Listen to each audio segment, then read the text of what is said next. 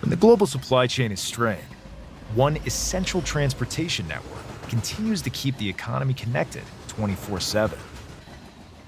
That network is freight rail.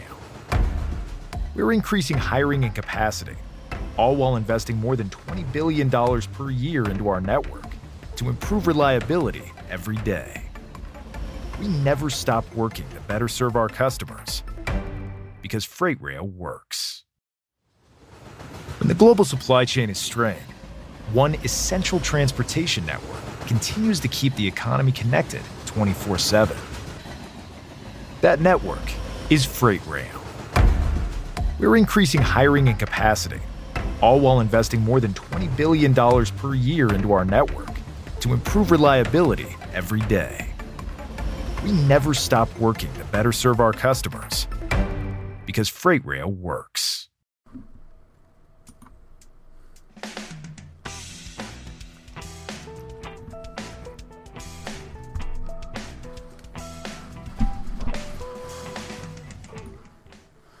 Hello, listeners. I'm sorry it's been a while, but let me stop this music. This is Jim the Keys Bartender coming to you from you-know-where, Florida Keys. How you been?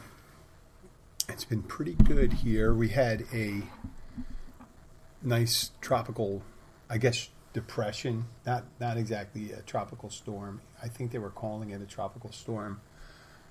But we had about, here in Key Largo, over the course of 2 days, maybe about 10 inches of rain. And most of that rain came within a couple hours during the night. And it was Saturday. And this time of year, we're dependent primarily during the rest of the year. We get a lot of, especially the busy season, we get a lot of the people that come in from all over, and we get a reduced amount coming from Miami, or the same amount coming from Miami. But when there's a storm coming in the Keys and there's no boating or waterside or water activity going on, then the people that come down for the weekend find other things to do, right? So we had our Friday night was very busy. It started out, we got a little storm on Friday. Saturday wasn't, I think Saturday cleared up. So Friday we got most of the rain. And being on an island, and not a volcanic island, we had most of the water when we get a lot of rain, heavy rainfall, goes into the bay, and it's not very wide. The Keys aren't, a lot of places are much less than a mile wide. And the water just runs off into the ocean or the bay or into canals. But low-lying areas where there's depressions and swales or whatever you want to call it, we get some decent flooding. And you got to be careful where you park when it comes to that, especially people with cars, that have low undercarriage, low clearance. And we dealt with that. We had tons of rain. People, you know how torrents of rain, it just comes down, it's like a sheet. And we need it. We really need it. But I don't know if we needed like 10 inches of rain.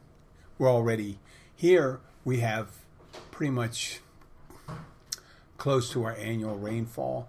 It's not so hot down here because we don't get we have a coral rock underneath us. We don't have a lot of groundwater or subground water. But it was good for the mainland, and we get most of our water from the mainland. It always kind of amazes me that we get the way weather patterns are, how like the western part of the United States in the Southwest, they're in a serious drought. And if you look at one of these global maps that show moisture, you see a nice trail of about 500 miles wide of moisture zipping down through Central America, southern Mexico, coming over the Gulf, and making its way through southern Florida and on out. And it's a whole ribbon of that stuff, and it fluctuates up and down depending on where you are. And we're in that pattern. We're in our monsoon season, I guess, and it's really nice. It would be nice if those areas of the country got a little, it would be nice if they evened out, right? If water was evened out in the world, where the higher population center got a decent amount of rain, they never have to worry about it, like in Southern, where they're rationing. And I've been here when I first came down here in 2007, 2008, we had some pretty severe droughts. And since we don't, the old days in the Keys, people used to have cisterns under their houses, big tank cisterns where they get all their water and they bank it up, right? As a matter of fact, one of the Waldorf properties down in Key West,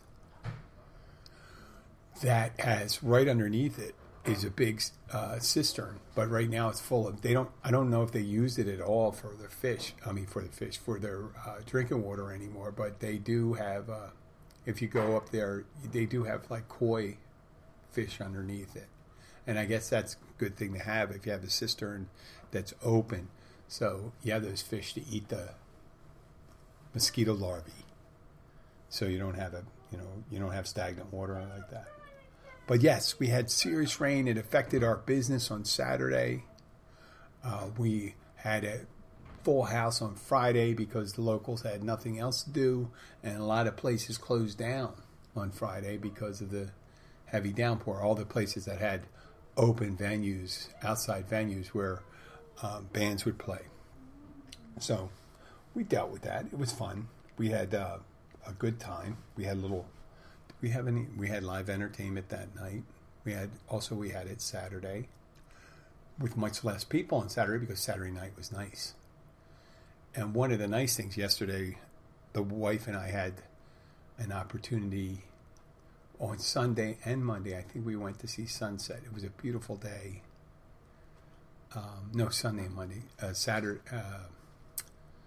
Today's Monday, but Sunday it was very nice. So we went to the Bayside, and living on the narrow island that we live in, if we get up early enough, we can go to the east side of the island and we can see the sunrise. And around 10 after 8 this time of year, we go on the Bayside and we watch the sunset. And we do that from the government building down here. They have a nice little park behind it, and we went there and we saw a beautiful sunset. It's one of the perks of living here, being able to see both of them during the day. But also a nice thing, you can see the water, how high the water is. There's so much fresh water that's feeding into, because it poured on the mainland, feeding in from the Everglades into Florida Bay, that it's kind of raised the water level temporarily, and you see a lot of jetsam floating on the top. And also with the rain comes a big uptick of those pests that come out at night, mosquitoes and no-see-ums right at sunset. But when there's a lot of mosquitoes and things like that, you see a lot of activities of those feeder fish, the ones that eat the insects. And we had a really nice view. You could see the schools of these tiny, we call them bait fish. I don't know exactly what kind of fish it is, but they were being herded by a tarpon. And the reason we know this, that every so often we're on a bay, and the bay's very calm yesterday, and you can see the surface of water, and you see the surface of water kind of stirring gently, and that's the tarpon kind of herding the fish, and to go in there and eat it. And every so often you see the fish jump out, and the tarpon's following it. A 2-foot long, 2.5 foot long tarpon coming out of the water, chasing them. Happening 2 or 3 times. It's really a sight to see, and a lot of times, as I said in previous episodes, we don't take enough time to really enjoy the natural beauty around us. But we did yesterday, and last week. So, I did mention before that this next couple of weeks, the wife is going through radiation therapy to finish up. She had a lump removed from her breast. I checked with the wife. I checked with Abby. She said it was all right to talk about it. And in order to get the radiation therapy, we have to go to the mainland. And we go about approximately 50 miles north off the rock. And we're going up there for 16 visits. We went there for other doctor's visits and stuff like that. But we do it early in the morning. So we're up at 6 a.m. And we're on the road normally at 6:30. It's not too bad. It takes us about a little over an hour.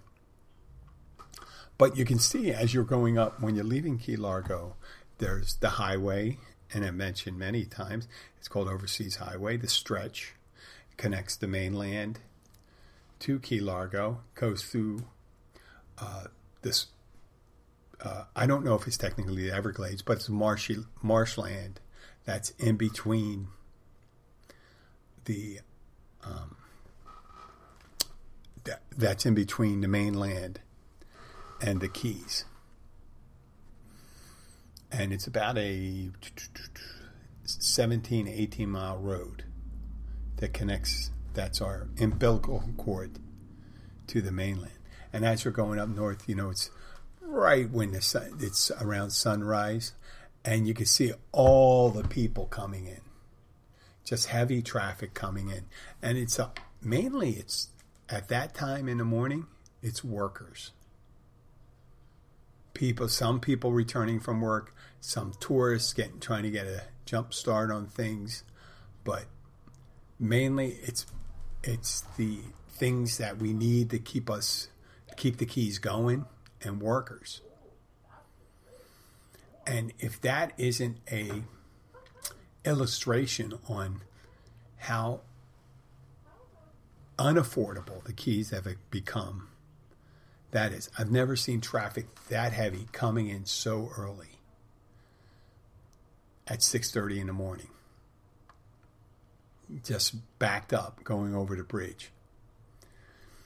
And most of that is for the upper Keys, because I can't imagine too many people working in the lower Keys. I'm sure there's other ones. There's construction workers and food delivery, all different types of delivery trucks heading south that are making the trip of a little over 109 miles once they get off the bridge. 108 miles. Once they get off the bridge into Key Largo proper, it's about 108 miles south to the end of the Keys, and all those deliveries have to be made. All those people that are going in. I won't bore you with the details about the rents going up. But Florida and Miami and the Keys are one of those states that are seeing one of the greatest increases in that. And if you wanted to really, you could check by just Googling, apartments in the Florida Keys. And you can get, the only thing dearer and cost for the same size probably would be Manhattan or San Francisco here in the United States. But efficiencies down in Key West are going for like $2,200, $2,300. Little campers. People live in campers here, and they rent for $2,000 a month, which works out to be the lowest price rental property you can get. It's about $24,000 a year, and depending on what you do, $24,000 a year after. If you're fortunate enough, let's say you make $15 an hour and work 40 hours a week, that works out to 40 times that, 600, 3,000 bucks. $20 an hour, that's $800 a week, about 40,000. So you have to make a significant amount, probably around $25 to $30 an hour, about to really make a go of it down here, or be able to divide that, divide that cost of living, that housing thing. But when people think and they talk about, well, people don't want to work. Well, no, people don't want to move down here first. People want, you come down here and you say you're looking at, for decent housing, $30,000 and up a year in rental. And forget about buying a home, because you got houses going on. Nice, granted, nice houses, but on dry lots. Dry lots are no access to water, meaning they're not on the water, going for $1 million. And people wonder why there's so many people heading south on the overseas highway to get down here. Eventually, they're going to have to either do a thing where they're launching people in rockets to get down to, or flying them into Key West in order to get workers, or be able to get affordable housing. And affordable housing down here, when they build it, the affordable housing goes for, I think, currently around $2,300. Yeah, let that sink in. Affordable housing is $2,300 a month, which works out to be, what's it? 24, about $2,800 a year, $28,000 a year. Yeah. So I don't think there's anything. And the interesting thing, we're building it we're building houses that the workers can't afford. So you're getting more people building houses, and some of these houses that, if you were to build that in a similar type house, like a 2, 1.5 down here, is what, $500,000 would be $200,000 in other places. But then you get people that's going to be their vacation home. You got more vacationers coming in. You got more people moving down here, deciding to retire down here. Yeah, they have the income and things like that, but where are they going to get the people, the service providers? There's people that it's crazy. And I guess that would be, with the price of rent going up, it's as if they're trying to adjust the wage to bring it up. If it's like a scale, bring the wage up to draw the people in here. But as the wages go up, so do the rents. So it's eaten up by that insidious growth of cost of living. Everyone else, obviously everyone in the rest of the country has to deal with the price of rent, real estate prices, insurance, gas, inflationary pressures on food.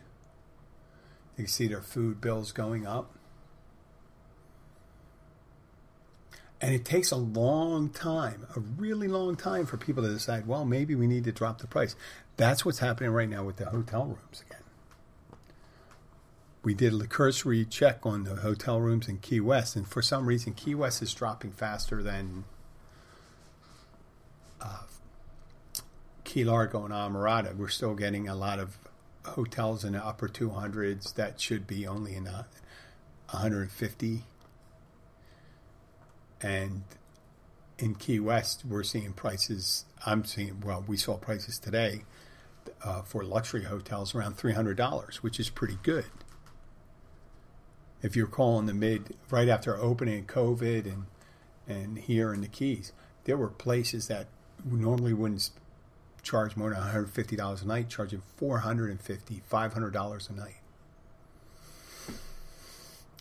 Places without room service, $500 a night. You figure you'd have like a mini bar, maybe a little heart-shaped tub, something going on there. Yeah, but $500 a night. Get you maybe, if you're lucky, coffee and a continental breakfast, which is kind of like maybe a toaster with some bagels sitting off to the side. Forget about the cream cheese because there was a cream cheese shortage. So we saw that going up there. So we're driving up to Miami, and like I said, going north is not as much a problem as going south here. But once you get in Miami, we do deal with the traffic. It takes another 10, 15 extra minutes to get there, but it's still not that bad going there so early. And I have to say, the hospital that Abby's going to, Baptist, and I may be a little slanted in it, but I work for Baptist as a fitness instructor down here in the Keys. That they have the nicest facilities. At the Cancer Institute on the ground floor, they got a grand piano right inside the main front entrance, and every so often they'll bring a piano player or a violinist or someone playing, some kind of musical instrument, and they'll play for in the middle of the day. And the people are so friendly and professional, and as I said, Abby's going to radiation therapy, and the radiation therapy is trying to think. It takes about 15 minutes. She goes in there while she's actually sitting in there. It's less than 10 minutes, but she's in and out. So we get up there. She has an 8 o'clock appointment, and she's out at 8:15. And we're pretty much back into, we can be back in Key Largo by 9:30.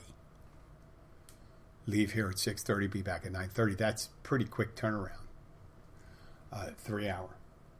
And that's that's a tough haul for anybody having to drive every day for 16 days. But my girl's really a trooper. So I go with her, and I'll be splitting the duties with my daughter, who will be helping out later on this week, going once or twice a week when I have to work. But while there, I'm telling you, it's like it's sad that people don't like hospitals and things like that, but it seems like hospitals are getting to the thing where they're going to try to make their place seem less like a hospital, other than the sick people. Obviously, there's sick people in there. But with the music, the way they design the furniture, the open architecture to the waiting areas, the open floor plan, the nice cafeteria, the customer service. They have people that come out and they offer you, because they keep the temperature real low in the hospital. It's cold, and they'll offer warm blankets if you want one. I mean, it's really nice. But one of the things that I noticed when I was sitting there, it's about 5 minutes after, I heard this bell ring. And I'm sure this is done other places. I'm sure it's not the only one. It sounded like a thing. And I knew immediately when you hear a bell ring, it's Pavlovian response is someone's going to say something, or something happened. You hear a bell ring, or it's dinner time.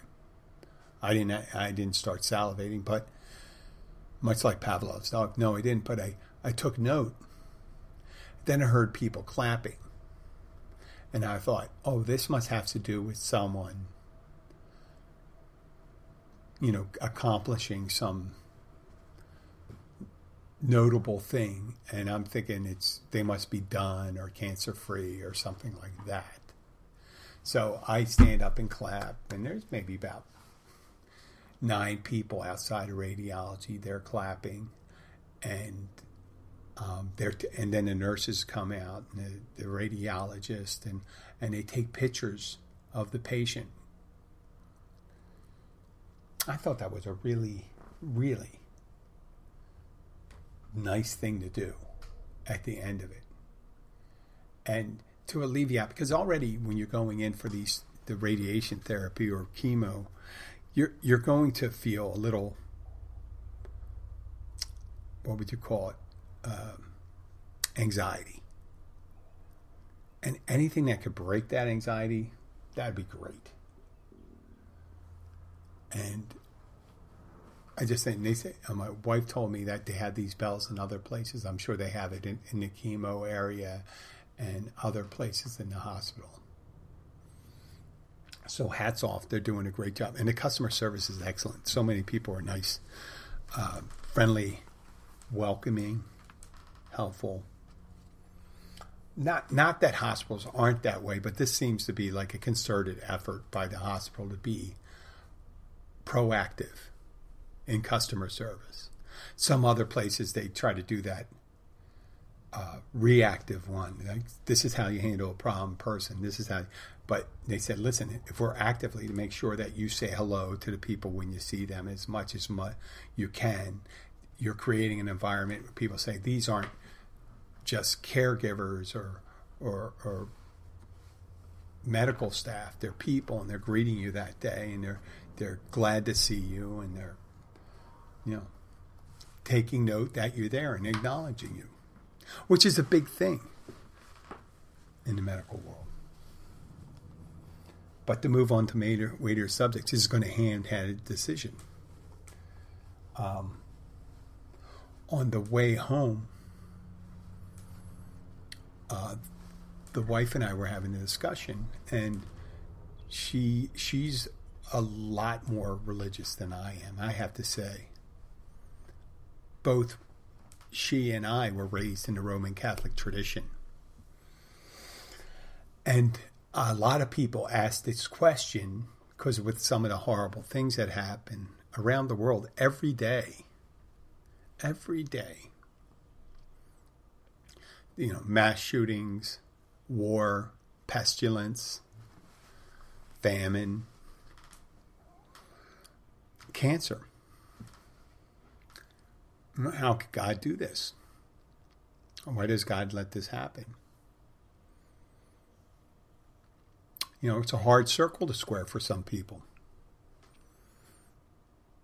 It's supposed to, you're taught that God's all-powerful, all-knowing, especially us raised in the Catholic tradition, and we are tasked with leading a good life and petitioning for, rewards or safety or healing. All these things that would be like really nice if we just had that. Be nice if, there was no war or no famine or no children had cancer or no mass shootings where innocent people. And you say, well, how could that all-loving, all-knowing God allow this to happen? And why would we have to ask for relief from these things that are occurring? Why isn't it just a paradise? And then some people come in, well, there's free will. There's free will, and God, allows you to do these things, and so some people act poorly, so you have people that shoot and all that stuff. Well, what about the victims? And why do we pray? What are we praying for? Are we praying for solace? Are we praying for a direct alleviation for murder, mayhem? Or are we praying for the strength to be able to handle it? And why would you think, if you're praying for relief, no matter how tenuous it is tied, maybe just for the ability to be able to carry on, if God would intercede and give you the ability to carry on, why would He intercede and ensure that a child isn't taken down by gun violence? So I've always kind of, in my whole adult life, classify myself as like agnostic. Like you can't be sure there isn't, that there's a God. There is, you can't really prove it, but it can't prove there isn't. People say, well, that's atheist. No, it's not.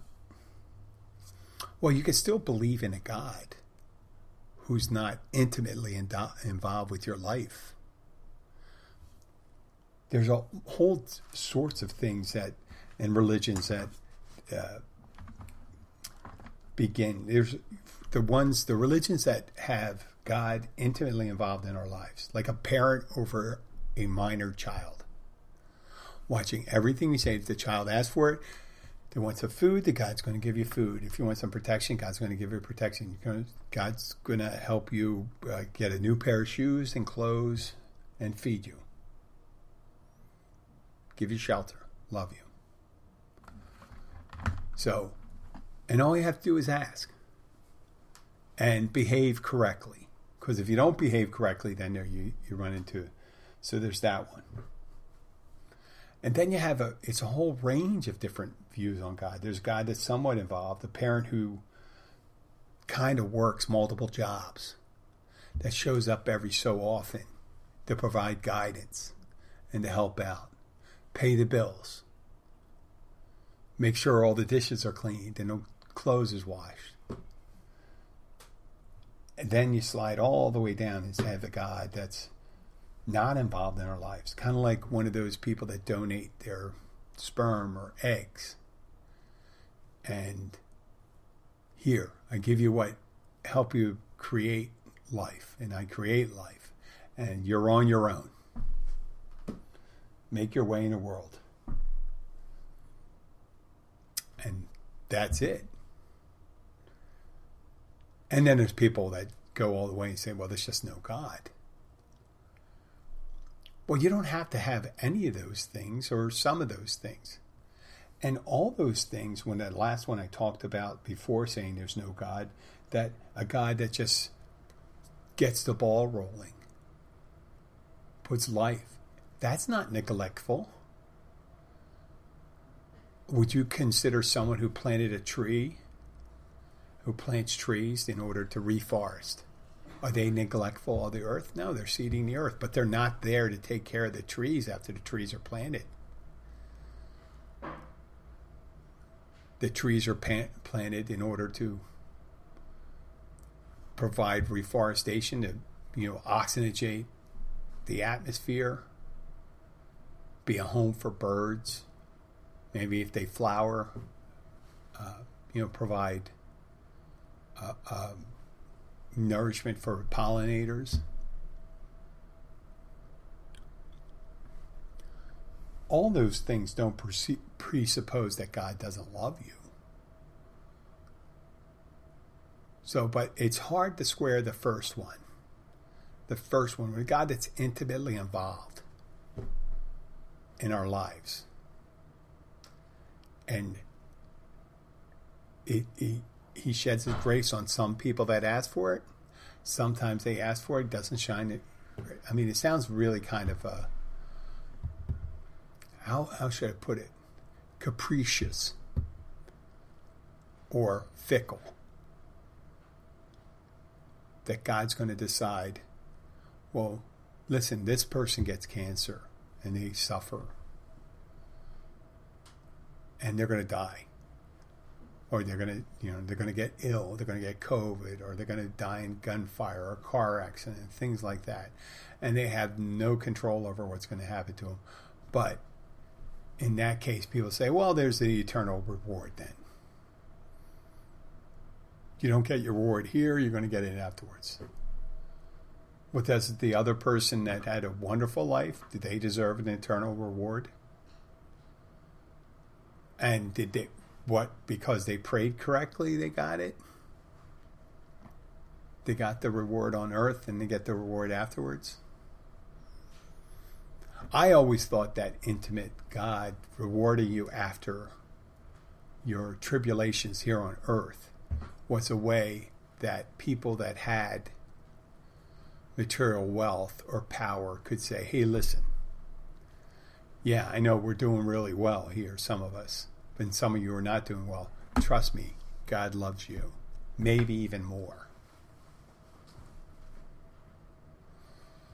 I mean, that would be like a parent favoring some children over other children and saying, hey, listen, once you retire, I'm going to leave you I'm going to give you the inheritance. The other ones, they're not going to get it. I don't think that's fair. I don't think that's fair, but I think it's an incomplete understanding of what it is. You know, it's very easy to.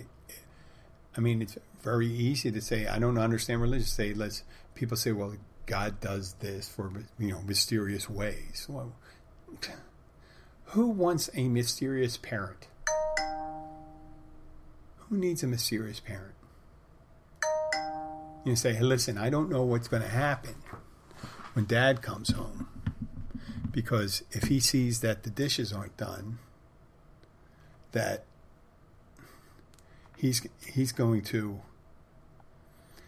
could either not do anything, or he can just rip up the house and kick our asses out of the house, much like in the Old Testament, God, when he flooded the earth. Well, it's much easier to say, hey, listen, God involved. He wants us to do our best. There's going to be some people that are going to do well. Some people won't. In the end, you'll have an opportunity to perhaps move on. But I don't play any favorites. I don't play any favorites, and I don't get involved in anybody's lives. Just like a parent would when their children become adults.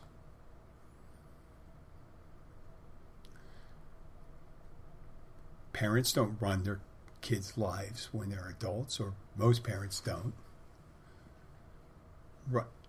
They're there to observe and see, oh, well, it's nice to see you're doing well.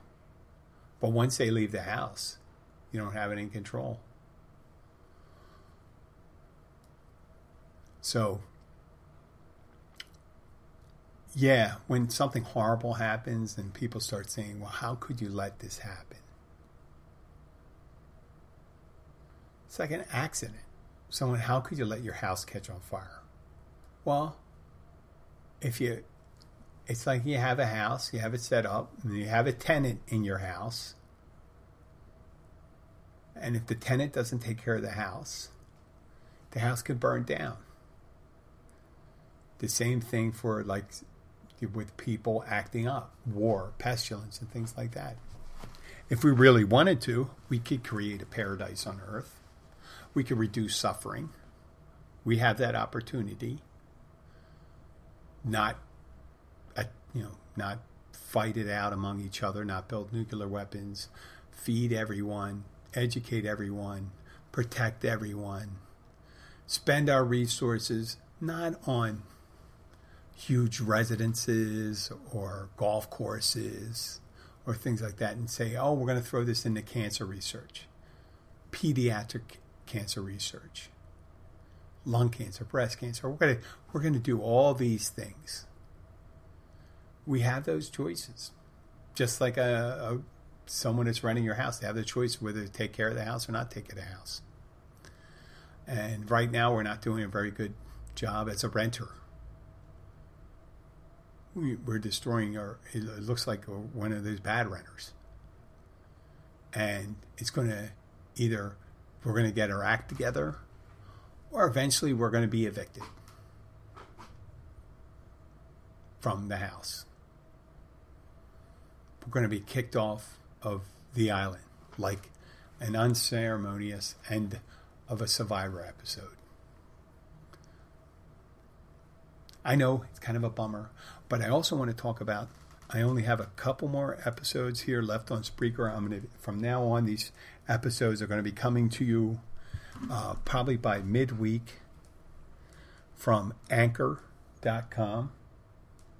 I don't know exactly what's going to happen, but you probably won't be able to get, you may be able to get the former episodes on Spreaker, but if you do have Spreaker, please pay attention. If you don't see anything, it's not that the show's over. It's going to exist.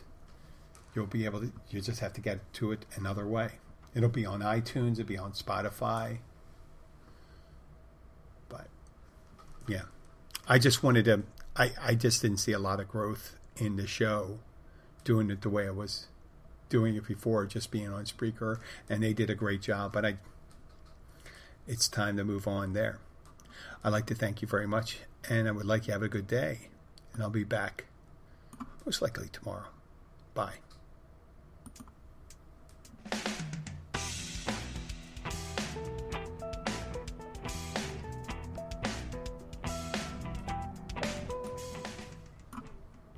At Dunkin', we're getting ready for sunnier days with our Sunrise Batch Iced Coffee. A bright and balanced iced coffee with notes of cocoa, tangy sweetness, and toasted nuts. Made to brighten every day a little more. Soak in the sunshine a little more. And fill every moment with a little more.